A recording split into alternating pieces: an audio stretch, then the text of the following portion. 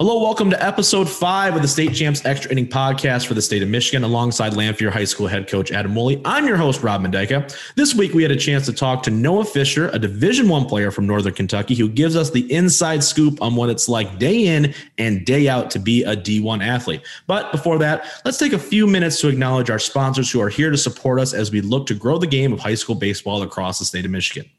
State Champs Extra Innings Podcast is presented by Lawrence Technological University. Recruit yourself to one of 24 varsity level sports, including baseball, at Lawrence Tech. Simply log on to ltuathletics.com and the Recruit Yourself link.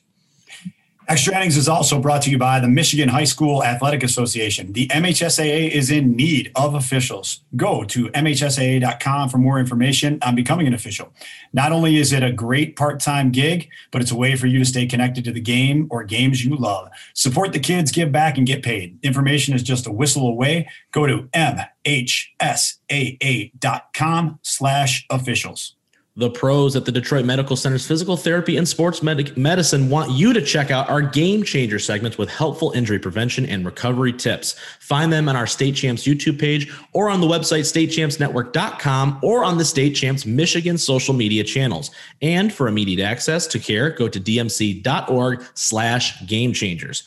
And finally, the Detroit Athletic Club Foundation's Male and Female High School Athlete of the Year Awards. The state's elite athletes will be honored with a red carpet gala on Monday, June 14th at the incredible DAC in downtown Detroit. This year's nominees to be announced any day now. For more information, head over to dacathleteoftheyear.com. And then let's also pass along to listeners a very special thank you to the Michigan High School Baseball Coaches Association. The MHSBCA works tirelessly to promote the game of baseball by creating opportunities for coaches to connect and stay informed through clinics, social media, and incredible events like the annual high school all-star game and Hall of Fame inductions. And Rob, just to drop a little bit on you, there is going to be some information on this coming out real soon. Awesome. We've firmed up dates with the Tigers, and that's coming. But for more information and to stay connected, check out their website at www.mhsbca.org. That's www.mhsbca.org. The All-Star Game is one of the, the top events for the entire high school baseball season. So if you're looking forward to that, I know I am. So make sure you're paying attention, going to mhsbca.org. But let's do what we do best. Well, let's get to some game summaries. What's going on with Livonia Franklin? Well, Livonia Franklin's improved now to 13-3 on the season after going 3-1. Lost the only loss coming at the hands of the talented Detroit Western International Cowboys, who we're going to be facing this Thursday. Highlight of the week was a 5-inning perfect game from junior Zach Olesic. We talk about Zach week in and week out. Seems like it. Yeah, he did this over Westland Glen, and Zach's first perfect game this year already went along with a no-hitter and a questionable one-hitter. I actually talked to his coach, Matt Fournier, and Matt told me, he said, man, I went back and forth about whether that ball should have been fielded. And he's like, realistically, Zach could actually have 2 no-nos and a perfect game this year. So keep humming along out there, Zach. Good job. I can't believe that. That's incredible. The Clintondale Dragons had a pretty special week as well. Senior Ethan Zabel was practically untouchable Monday afternoon. The senior struck out 18. That's right, 18-1-8, while tossing a no-hitter in the Dragons' 2-0 win over New Haven.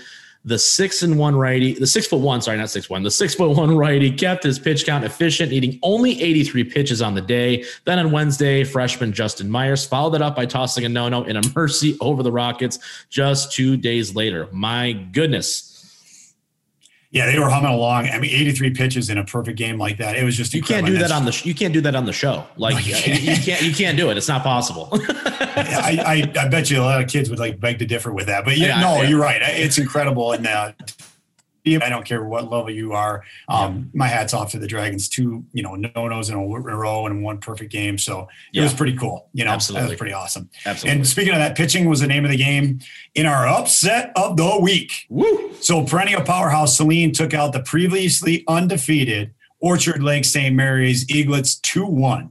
Liam Yelsma tossed a complete game gem. He's a lefty, keeping his defense involved and working out of trouble a few times he faced it. But Rob, the Eaglets bounced right back after taking 2 from Divine Child the next day. So it was like Divine Child got to reap, the benefits of coming off of that. Right. Eaglets now are up to, 23-1 overall and 16-0 in the CHSL. Not a bad bounce back. Yeah, for sure. Now, I wanted to ask you here before we go to our interview of the week. Orchard Lake St. Mary's, obviously, we've talked to their coach. We've talked to Brock Porter. We know the talent that's on that team. Losing a close game like that with all that talent, 2-1, it's not like they lost 15-14 or something crazy. What is the message, as a coach to yourself who's having a pretty darn good start to the season yourself? How do you approach that? Is it year to year, or is it, one of those things where you kind of just let it play out, or is it something where you need to nip in the butt right away? Well, we've talked at length about my coaching career having different levels to it and everything like that. And I will tell you, in 2011, my baseball team was expected to be a state championship contender and about a legitimate state championship contender. Yeah. Bottom line, I have to admit to you that, I think back then it would have been a lot of yelling, a lot of frustration, and a lot of just like, what are we doing out here? Right. And it doesn't look to be the case for Coach Petrie. I think he handled it very, very well. His team bounced right back. But to more forwardly answer your question, moving on and being able to progress within the coaching realm, you do have to take an idea of, who you played and the type of season that these guys are having, and the fact that it's a baseball game. First of all, Saline is loaded always. They're a great program. And the game, like you said, is 2-1. It's not 23-1. So it was a competitive baseball game. There are days when bats go silent just as much as there are days when bats cannot seem to miss a baseball. So my message to them would be, hey, let's come back. Let's get right back on it. Let's do what we do and put the past behind us, because truly there isn't anything that you can do about it. And I know that sounds cliche. Let's go game to game. But it's even deeper than that. It's pitch to pitch. Yep. And so, it's incumbent upon the coach to deliver the message to the players that we're not going to worry about the fact that we lost a baseball game. We're going to continue this train moving forward and try to accomplish the goals that we have. As a player, I think it does something to you, though. It makes you realize how fragile these types of seasons are. And I hope that is the case for these players, because the warning shot, I would say, from a player's perspective is, it's very easy to start reading your clippings and, tweets and everything else like that. It's a whole nother thing when you're humbled and to see how you react to it. So from a player to player standpoint, it's just like, hey boys, let's make sure we come into these games focused so that something like this doesn't happen again. Some big performances from some players looking to take it to the next level. And with that, let's move on to talk with a player who is living the dream at the D1. Please welcome from Northern Kentucky University, Noah Fisher. Noah, welcome to the show, buddy. Thanks for having me. So Noah, first of all, great to see you. I miss you, and but I do get a chance to watch you on ESPN Plus, so that's a good thing. I like it. Full disclosure, everyone. Noah's a former player of mine. I just thought with the candid nature of our show that it would be a good thing to have somebody on with a little bit of familiarity and talk, relatively openly about like experiences through the D1 ranks. So Noah, I know your background, but let's tell everybody at home a little bit about how you became, enthralled and in love with the game of baseball, and then your journey to get you to where you landed right here, right now at this time and place.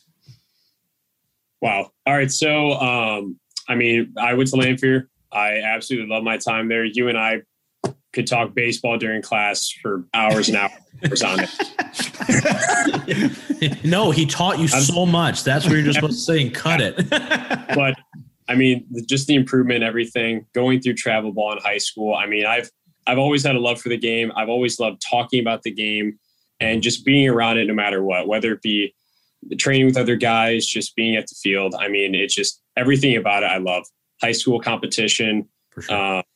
Going through a recruiting process and everything. It was just, I loved every bit of it. And then going to college too.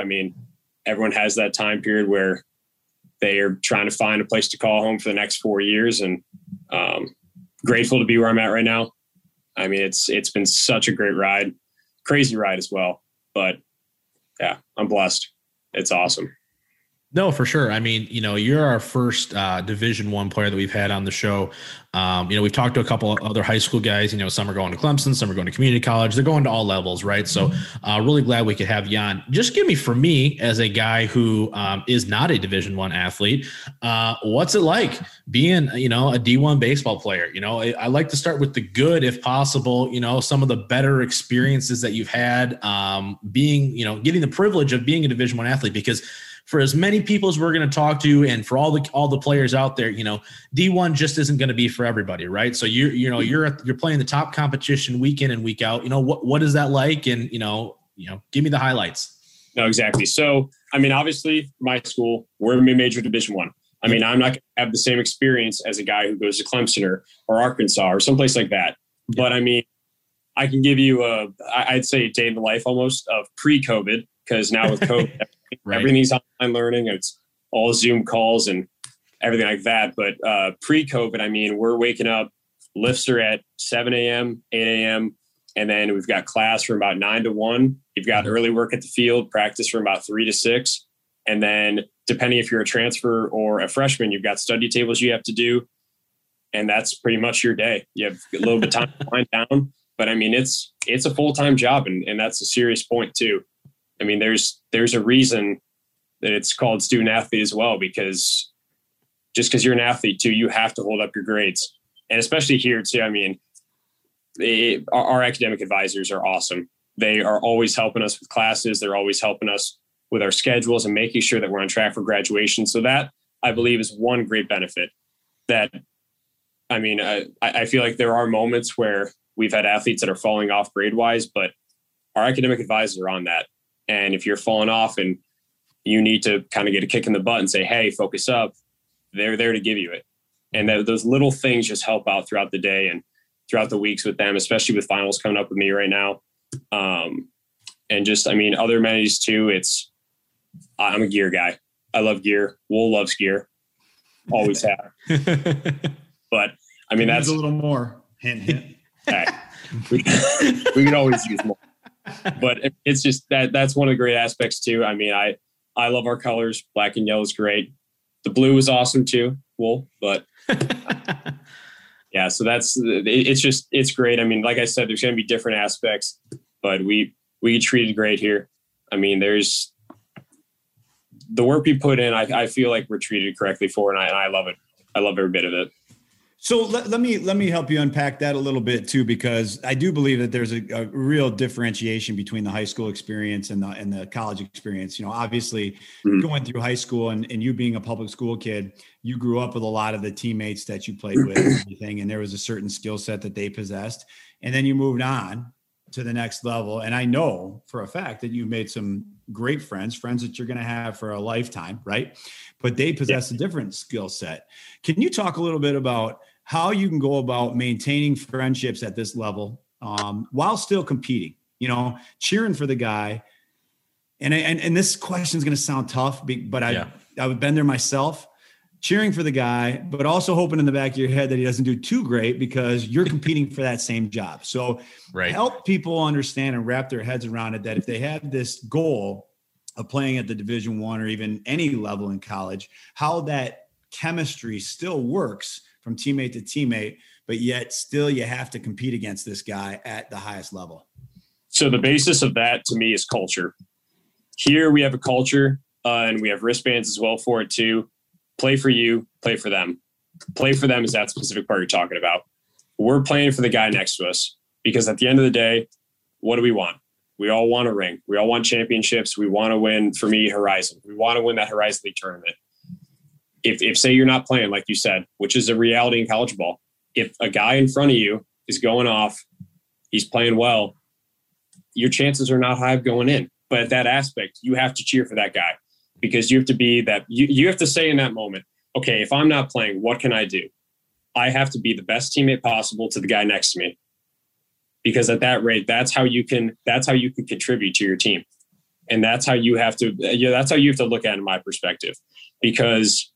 I mean, for me, at least here, you asked earlier, like the great aspects about college baseball. And to me, the guys are the number one. I mean, we've had guys before, love the dude to death. His name was Colin Homan. he ended up falling out of love with baseball. He was a catcher, wasn't playing as much, but he stayed here for pretty much an entire year because of the guys alone. Yeah, and that just shows you how special these relationships are that we have. Yeah, absolutely. That's really cool. You know, I really like hearing that, and I'm going to steal that. I oftentimes will steal things from these talks that I have from players who've gone away and brought that back, because that's such a difficult thing for even just the regular high school kid who's maybe not getting that opportunity, let alone, and there's no pun intended here, the big fish, right? And that's exactly what you were when you were here at Lanphier High School, right? You were the big fish. You had everything going. It was clicking on all cylinders. And then you arrive at Division I, and that comes with a whole new set of standards, obligations, and everything. So talk to people about, you know, I like to, again, use the word pie-eyed, because that is exactly how I was when I watched some of my teammates take batting practice my freshman year out at Oakland. I was like, oh, wow. This is where I am. Talk about that experience where you can start to measure yourself up and what that can do to you mentally. And then talk a little bit about how you can work to overcome that. All right. So like you said, when I was at Lanphier, I mean, switching from that to college ball, especially at the Division I level. I mean, we've talked about him before, but my first day seeing Griffin Dorshing, he won the College Home Run Derby, watching him take batting practice, and then me following up against that. That's an eye-opening thing for a guy. And as we all have our pride and everything too. And when you see your balls going about 50 to 100 feet less in that aspect, you're like, wow, this is how it is. It's the real world. It hits you in the face. But I mean, you, like I said earlier, you have to control what you can control. You have guys around you, you know their skill sets, but you're all there for a reason. That guy's there for his reason. You're there for your reason. You wouldn't have got there if that coach didn't believe that you had that proper skill set to be in that position you're in. Mm-hmm. So you have to realize that in yourself and know that you just have to stick to what, if it's hitting wise, stick to your approach. Because if you see guys that are hitting better than you, hitting farther than you, you can't try to just swing big and everything like that. Or, I mean, you have to focus on what you can control yourself and stick to the little things, focus on the process throughout the whole thing. Because if you look at end goal and you say, man, in this situation, this guy, me and him are fighting for a spot. If I don't get this hit and he gets a hit, I might not play and he will. Right. That's just a horrible way to look at it. Right. And you have to just dial it down to your own specific goals. Mm-hmm. I look at it as, say, your A circle. In my A circle at this moment, it's not, if I don't get this hit, will I not play? Or if I strike out, am I going to get yelled at? You have to look at it, say I'm at the plate. How am I going to hit this ball? Right. How hard am I going to hit? It's just the simple things you have to think about that are going to be beneficial to your game at the moment. Mm-hmm. Because especially playing wise, and I mean, Will playing, he could tell you the exact same thing in the past. I mean, we all have thoughts in our mind during some games that are completely unnecessary for us to think about in that moment. Mm-hmm. And we have to realize that we have to push out all those unnecessary thoughts, especially when there's a situation where we might possibly know that a guy is better than you. But if he's not better than you mentally, that's a whole other story. Yep. Yeah, I actually want to pick up on that too, because I think that's such, I think a forgotten part of baseball a lot of times for some of the outside people looking in.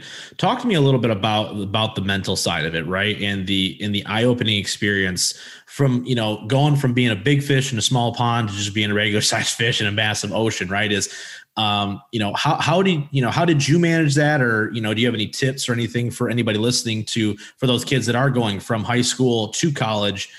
How did you manage that? Because like you just said, you could eat yourself alive and it's all because of you, right? You could have all the physical tools in the world, but if mentally you're not checked in and you're not in the right headspace, you're doomed before you even step out on the field. So I will be the first one to tell you my mental game going into college was absolutely atrocious. And when stuff started to go bad for me, the first thing that I started to do was try to improve my body. Because I thought if I can perform physically at my peak, at my best, the way that I perform, that's going to get me to the point where I need to go. But when even that wasn't enough, I realized that as much work as I was putting into my body physically, I had to put it into my mind mentally. So I started ordering books. I mean, I I've had Heads Up Baseball, Mental Game of Baseball. I started reading, and even non-baseball related books. I mean, I don't know if Will knows this, but I am a freak for David Goggins. I absolutely love every bit that he has. I have his merchandise. I have all that. But the things he's teaching is stuff that's beneficial to athletes, to anybody in the world. And his main thing is your accountability mirror. You have to be accountable for your actions. And no matter what's going on around you, the uncontrollable factors of the game, no matter what that may be, you have to be able to look in your accountability mirror and realize the things that you can control and get better on that day. And as I started to improve my mental game more and more, then stuff started to flow easier, and I was able to focus better, like I said earlier, on the important things that are at hand. All the unnecessary thoughts that could be deterring and taking your body out of the equation and making your mind control your body. It just helps so much more once you realize that you have to put the same amount of effort into your mental side as you do your physical side.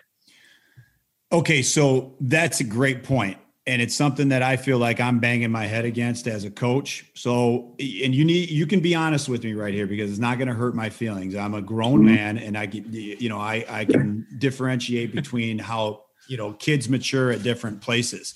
So knowing that coaches, some of us will practice that mental game and preach that mental game. And I know you were exposed to it at high school. When did it, why did it slot, first of all, at a later time, even though it was being preached to you? And is there advice for a high school coach to still preach it, even though it might be falling on deaf ears at that point? Because you and I talked about that stuff, but you're admitting here in front of me that it wasn't necessary. You probably looked at it as like some voodoo or something like that, where you were just like, what? Coach speak. It's coach talk. It's coach talk. So can you help players understand that from the coach's point of view, being so just recently released from that, high school game, and now here you are, and you seem to have grown as a man? So for me, at least, I think high school aspect, we always talked about that stuff. And I believe for me, like you said earlier, the big fish in a small pond, I think, has an effect in that. Okay. For sure. So when I got here and I started to face the trials and tribulations of college baseball and the struggles and the little slumps that come in with it too, because I mean, they've got scouting reports on us every single place we play. Yep. Every single person we're playing knows us head to toe. And we have the same on other teams too. And it's just how it works. And it's fighting against that I have to physically get better at, and that I feel as though I've gotten better at over the years. But for me, I think that in high school, at least coaching wise, you're not going to be able to get everybody to buy in. And you know that personally as well from when I was there. So you have to be able to say that message and know that you're probably only going to get a couple people where that says, wow, that makes a whole lot of sense to me. That resonated with me. That just flipped a switch in my mind. It made me realize something that I didn't know before. And some guys, it's going to go in one ear and it's going to go out the other. Yeah. And unfortunately, that's the fact. I'd say in college, it resonates with a lot of people. Right. And it's just a fact of the matter. So I think you preached it well in high school, but you have to realize that there's going to be guys that know it and that realize that that's great information, but there's also guys that aren't going to. Yeah. And sadly, that's the fact in that aspect. But so I'm sorry to interrupt you and cut you off. No. So because this is about high school baseball, right? What we really need to hammer home is to coaches keep preaching it. Yes. Right? Because it might reach that level at some point. It's just like being in the classroom, right? I mean, you remember my sophomore year. Right. Exactly. Right. You remember my sophomore year. For people who don't know, I went through an awful hitting slump. Absolutely terrible. I couldn't hit the broadside of a barn. And it was in that time where that was my first experience of, okay, this isn't anything physical or mechanically wise. And I think that's something that coaches still lack in that aspect, because like I said earlier, we have to improve ourselves mentally just as much physically. And I feel like that's not preached enough in the game, because as I read these books of the mental game of baseball and heads up baseball. There are little cues and simple things that we can think about during the game that can help us calm our minds down. Because when our mind starts to take over the bodily controls of our swing path and simple things like that, how to feel the ground ball, how to throw a ground ball, or how to throw a ball across the infield, just stuff like that.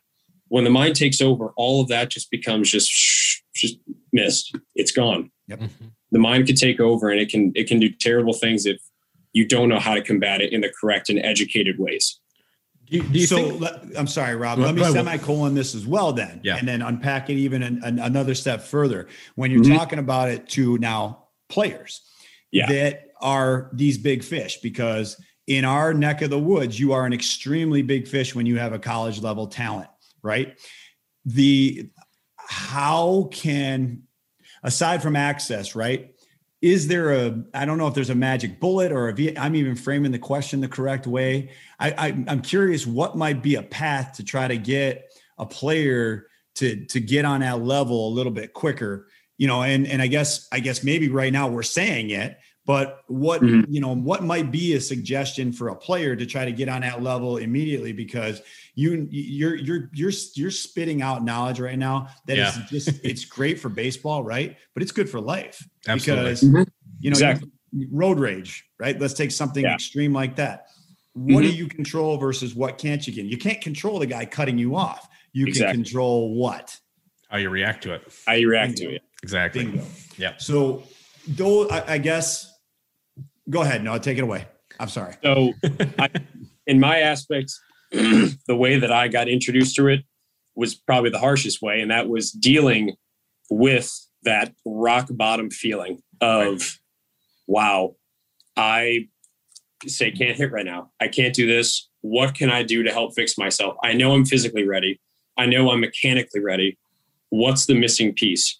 And it has to be mentally. I mean, for guys who have gone through that feeling or that may resonate with them, they may be in that aspect right now of hitting wise where they feel like they're not able to control their barrel, control anything. And it could be something way beyond their swing. And hopefully that gets to them.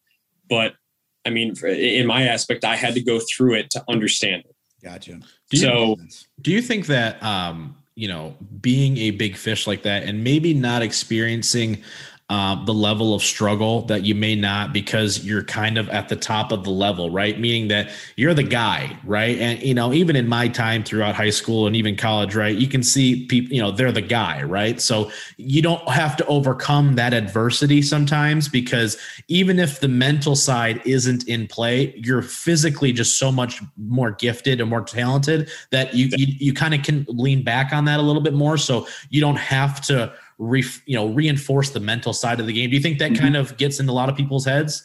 100%. I mean, like I said earlier, that happened with me, and I'll fully admit that. I mean, my junior and senior year, I felt as though I was on complete autopilot in high school. Right. I was just going. I showed up to the field, not a thought in my mind. I was doing my same routine as always, and I was just playing. I was hitting dingers. Exactly. Trying to go out there and hit the ball as far as I can. Right.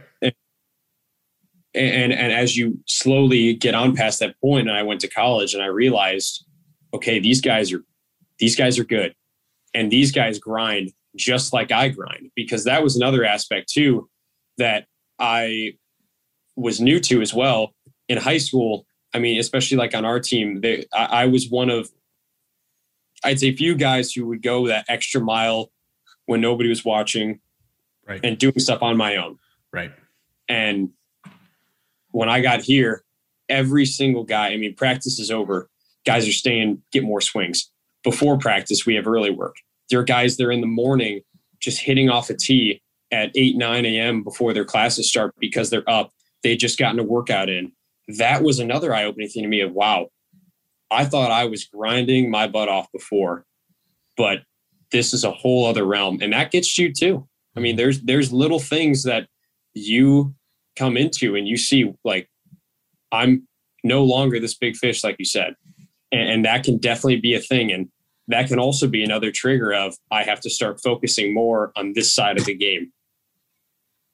It's really interesting to hear you talk like this, and I couldn't be more proud of you, because we all come to certain things in our lives at certain points. And obviously this is something that you've given a lot of thought to, and it's helped you in so many different aspects. So let's shift gears a little bit and let's refocus on, the idea of this recruiting process, because that comes with trials and tribulations and adversities all in its own. Share with everyone also, because one of the things that you left out was that your road was not a smooth one to Division I at all. There were a number of phone calls that I made, a number of phone calls that your summer coach had made. And a lot of times those calls would just fall, and Noah's not the kind of guy that we're looking for. Or he doesn't do this, he doesn't do that. Okay. Now, when we're talking about that process, give the words of encouragement to people that the place that they need to be is there. How did that come to be for you? And, Rob framed the question this way: how'd you wind up in Northern Kentucky? So take people down that road with the whole recruiting process. So it's the common cliche of saying, trust the process. Everyone hears it, everyone knows it, but damn, is it true? It is so true, especially in my realm, because I came in freshman year and even my sophomore year as well. And sophomore year was when I really started to go to new camps. I mean, I was at University of Cincinnati camps. I was at camps all over the Michigan, Ohio area. And I was told by a couple of people that there was probably not a chance that I was going to play past high school level. And hearing that after playing baseball for so long and having my goals set, that's a tough moment, a tough thing to hear as a person. Absolutely. And you're 16 years old. Yeah, no kidding. When I heard that too. Take that on the chin. Yeah. Yeah. So it was after that, I believe, that I started to kick everything into hyperdrive, because I realized this is exactly what I want to do. And after hearing those kind of things as well, and me described as a player, when I know that I had the ability, once I improved further and further, that I could get there, that's when I really started to go after it. And that was the time period where there were things that I was doing that no one saw. I mean, early workouts, doing extra reps when I was at my training facility for hours, doing everything that I could, just throwing a ball against a wall at my house. I mean, I was doing everything to my ability to get to that point. And finally, I believe it wasn't until my junior year of high school. I had a great season that year, because obviously we know what's happened sophomore year.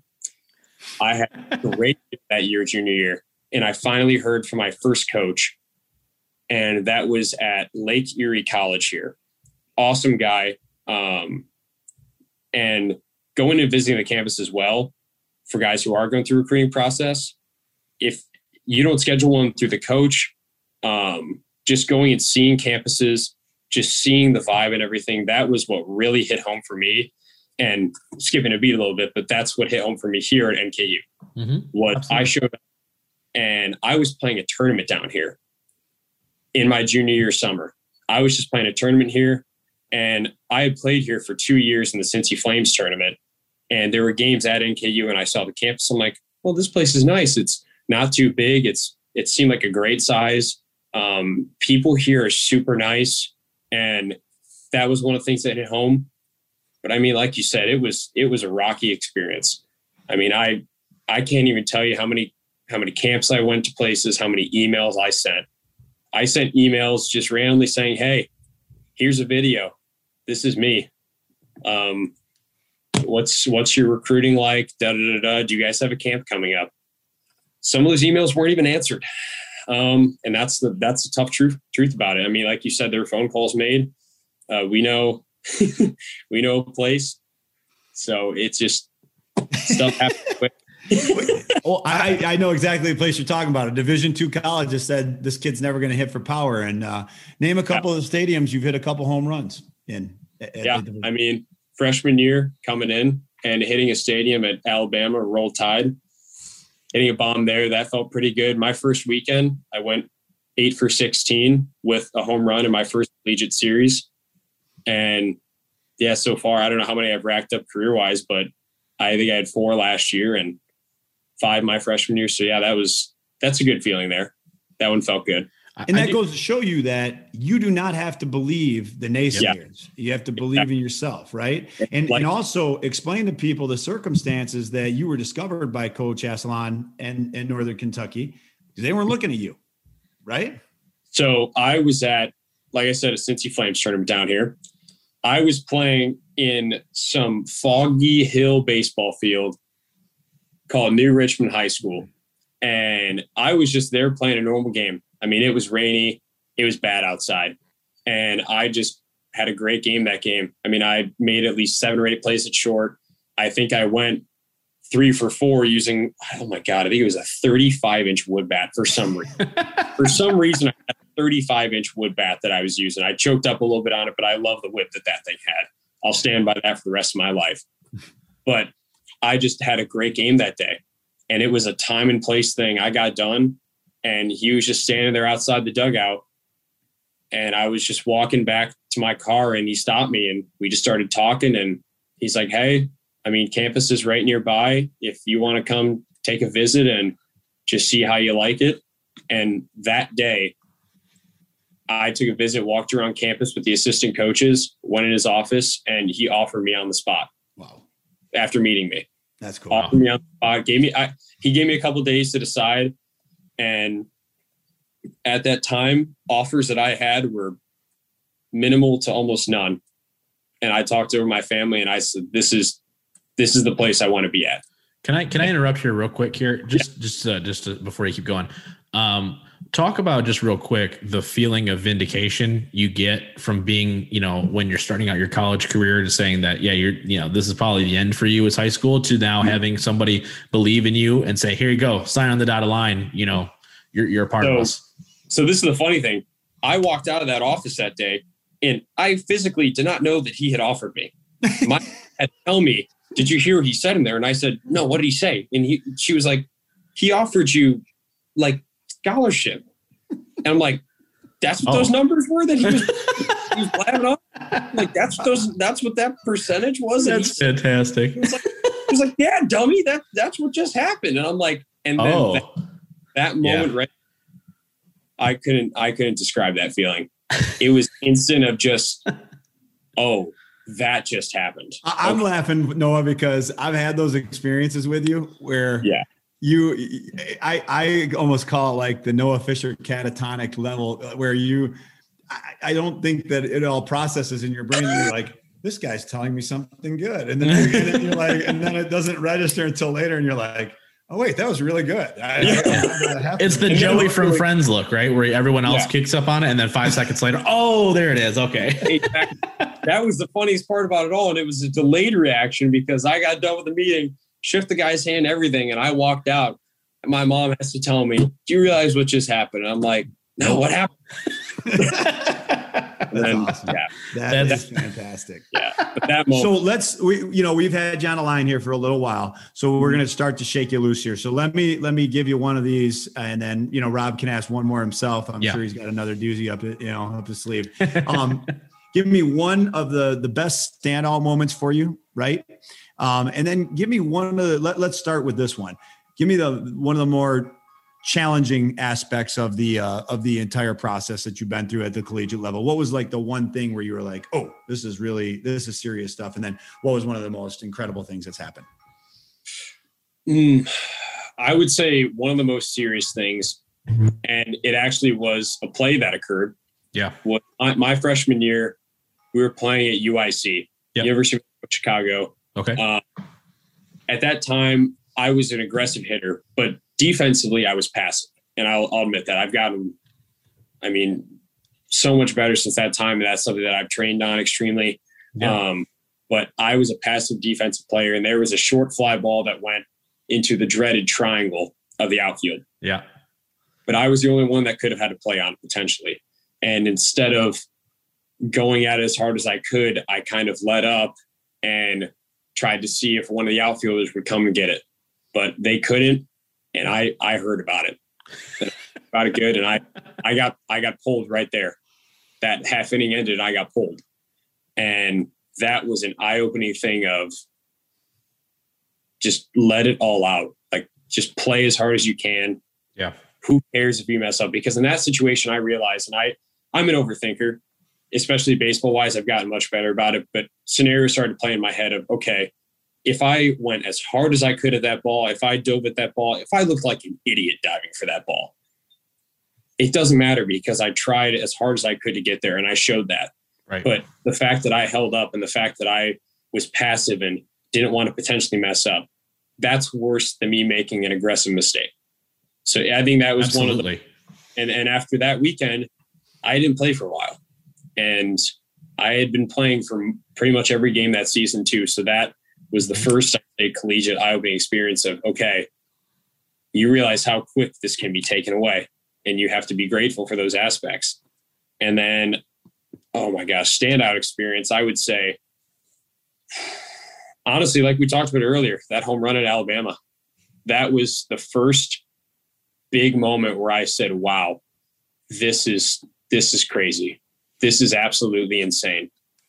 Because I looked at the stage that I was on, I looked at the stadium, the fans there, and after that day, I truly thought about the past and the past 4 years of grinding and the things that I've heard as me of a player, good and bad, all in between, that led to that point. I mean, an experience like that as a baseball player too, that'll get your mind going. So that I think about that all the time. If I'm hitting, I think about that moment that I hit that and how good that felt. And I don't know if I could ever replicate that, but yeah, that was awesome. That's a cool moment. It's a break all moment, right? It's when the dam crashes down and you go, okay, like if I don't do anything else, I made it. Right? It's that last check of approval to say, I did everything I wanted to do. I've proven it now on the biggest stage as possible, right? So that's fantastic. All right, a little bit of a less taxing question here before we get into our rapid fire segment to end the show.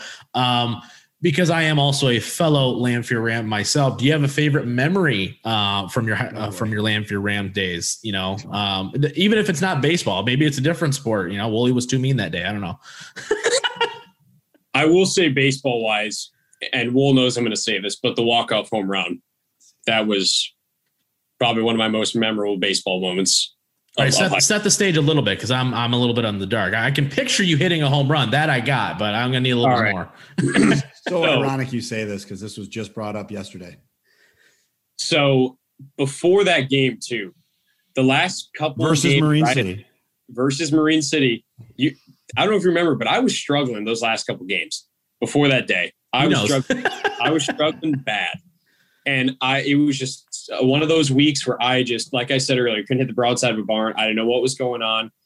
It was a doubleheader. And I remember the last at bat of the first game, I hit a double. And it was like a weight off my shoulders almost.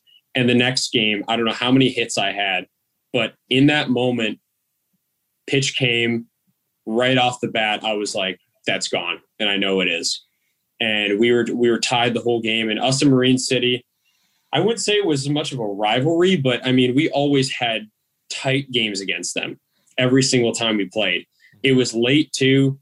Sun was going down. I mean, it was such a great setting to be in and such a relieving feeling, especially after having a couple hard days and a couple hard games before that. And after that, I think for the rest of the season, I took off. But that was one of the most incredible feelings in high school too, and up until this point in my baseball career.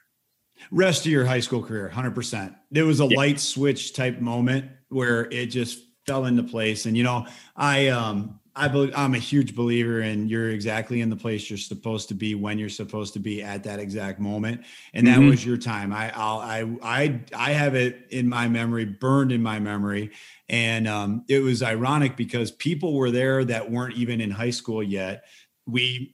Lanphier just pulled off a pretty good win for us against Country Day yesterday in a walk-off fashion. And I said that to the player who did it, Aiden McGinnis. I said, Aiden, I want you to soak this in because this is something that you will never forget for the rest of your life. And it's a feeling of, I belong here. This is what I'm supposed to be doing. And that's, I just remember seeing it on your face and seeing it in your body language for the rest of your life. And that's why, to me, it was really cool that you brought up the Alabama moment, because look, Noah, not only you, all of us need those moments where we look at something that we may not have noticed at that particular moment. And upon reflection, you're like, oh my God, thank God it was there at that time, you know, and just a small microcosm of that. Yesterday, we had the bases loaded and one of our guys almost got picked at third, should have been picked at third. Third baseman drops it. Next pitch, grand slam, home run. Mm-hmm. And those scenarios set up those ways. And people who, you know, believe in religion think that it's, you know, a higher purpose. And those who people just understand circumstances know that that was supposed to happen at that particular moment. That happened for a reason. That's right. Right. End of story. So I'm glad that you're able to consume that, enjoy it, remember that. And I think that's awesome. I think that's a great thing. And you're correct. I'm glad you said that to him too, because he's not the thing is he's not going to understand that. He's not going to understand that for a couple of years, but no matter where life takes him, he's going to realize that moment too, he's going to remember that for a long time. And that feeling to him couldn't be happier for him. Right. Mm-hmm. It's a beautiful part of sports, honestly, right? It's anybody who's an athlete, who's been out there and gave it 100%. You all have those moments, right? To where you said, you know, you left it all out there and you made the play. So that's the beauty. That's the biggest reason why we're here, honestly, is for that right there. All right, let's jump into the rapid fire segment. This is one of my favorite segments on the show. A lot less hard hitting, more just to get to know you, Noah, as a dude. So I guess I'll start it off here with favorite video game, you know, for the 5 minutes a day that you have to yourself. Oh, Call of Duty, 100%. Big Call of Duty guy. Me and all the teammates. I mean, I can imagine. I was wondering if you were all nerding out on the headsets and everything like that too. So that's good. We're rocking it in about 2 hours. That's what's happening. Speaking of rocking, what's the walk-up song right now? Oh, well, so we have three different walk-ups for Friday, Saturday, and Sunday. Friday is Young Thug Check, a nice chill rap vibe. Saturday is Jekyll and Hyde by Death Punch, yeah. So aggressive, quick, big flip there. Yeah, and then Sunday is Show Out by Pop Smoke, another rap. Last year I went with 2 rock songs, 1 rap song. This year I went for more of the chill vibes, obviously except for Jekyll and Hyde. But yeah, I like to get a little bit of everything in there. I like that. That's good diversity right there. Good job. Beautiful. You got a unique pregame ritual, something, you know, some people eat chocolate chip cookies before a game. Other people throw dust in the air like LeBron. You know, you got something that you do that's unique to you? This dude. Right now, I would definitely say the thing I do before every single game is I get some kind of workout in just to get the body moving. Like it can be me just going in and no joke, ripping out a set of bis and tries. But if I go in that gym and I just can walk for a second, I could do something. I mean, as weird as that sounds, I just have to go in and do something. And that mentally just flips the switch and gets me ready. You're a machine, bro. And I also too, I usually take a scoop of pre-workout before the games. I mean, it's probably terrible for me. Caffeine addiction's terrible, but yeah, I do that every single game. Gets me ready, gets me going. All right. Speaking of things that might not be on the training table, but we all love, tacos or pizza, which would you choose? Pizza, 100%. I'll go in that too. Yeah. Favorite one is has to be Papa John's the meat. Really? Papa John's with ranch on the side. Are those still down? Are they down in your neck of the woods? You got Papa John's down there? Oh, we got one 1.2 miles away. I know. He's got it down to a science. I got that. All right, next one here. I think this is more of an inside one. I'm assuming you played golf at some point in your high school career. So are golfers athletes? Knowing the answer to the question. I'd say yes, considering the fact that I just shot around about a week and a half ago. And if a sport can make you want to throw the instrument, as in the club, as far as physically possible when a shot is messed up, they are 100% athletes, and I give them all the credit in the world. I can't play golf to save my life. So mentally strong athletes, because that game is the most taxing game there is. Yep. You look at it and go, how can I hit a 90-mile-an-hour fastball coming at me, and I can't hit a ball on a tee with an oversized head straight? Stationary, by the way. The ball's not moving. Yep. Don't get it. Can you keep your head down? Nope, sure can't. I said it last week, and I'll say it every time I go play a course. I would rather face 96 with 2-seam movement on it than hit that first tee shot in front of a clubhouse full. I know. There's no worse feeling. There is no comparable feeling to that right there. And I'll stand by that. I refuse to. I just don't do it. I'd rather throw it down the fairway, look at him, and say, "Thanks, guys." I'll drive the cart. Yeah. Are there any major leaguers right now that you have either taken your entire game and modeled it after, or that you're like, oh, I really like the way that guy plays, I'm going to try to like emulate some of that in my own game? I feel like this is somewhat biased because of the fact that he does train at 2SP, but I love DJ LeMahieu's poise. I love the fact that, he is also second baseman, but I just love how calm he is, but also how focused he is too. I barely heard the guy say more than 3 words at a time when he was training, but I love how locked in he is. I just love how calm he is and everything. I also love Javi Baez. I feel like every middle infielder loves him. Everybody. Yeah. But I would just say overall, LeMahieu for sure. All right, last one here before we wrap it up. This is the one that I really need to know about. Who's winning the World Series, and why is it the Detroit Tigers? World Tigers, baby. Well, I don't know if you saw that before, but hey, man. There we go. Yeah, I like it. I like that one. It looks good. Yes. So those of you who are listening, which is this will be an audio podcast. Yeah. Noah just showed us his bicep, which, by the way, was bare leaving high school and no longer is bare. It is a complete sleeve, much akin to what you would see maybe perhaps on an Axl Rose or any Major League Baseball player to this day. But he's got the Old English D tatted up on the bicep. So we can dream, you know what I'm saying, that it's going to be them. Yeah. But let's use some baseball sense. Who's winning it this year? I'm surrounded by all of them too, and I hear it every single day. But the Reds are looking hot right now, and I will say that the Reds are looking hot. And if I support the guys here, then I'll do that. I'll roll with them for the time being. All right, you guys heard it here first. The Cincinnati Reds are taking home that World Series championship. That's going to do it for this episode of the State Champs Extra Inning Podcast. Our thanks to Noah Fisher once again for stopping by. We really appreciate your insight into the college game. For Adam Woolley, I'm Rob Mendyka saying thanks for tuning in, and join us next week on the State Champs Extra Inning Podcast.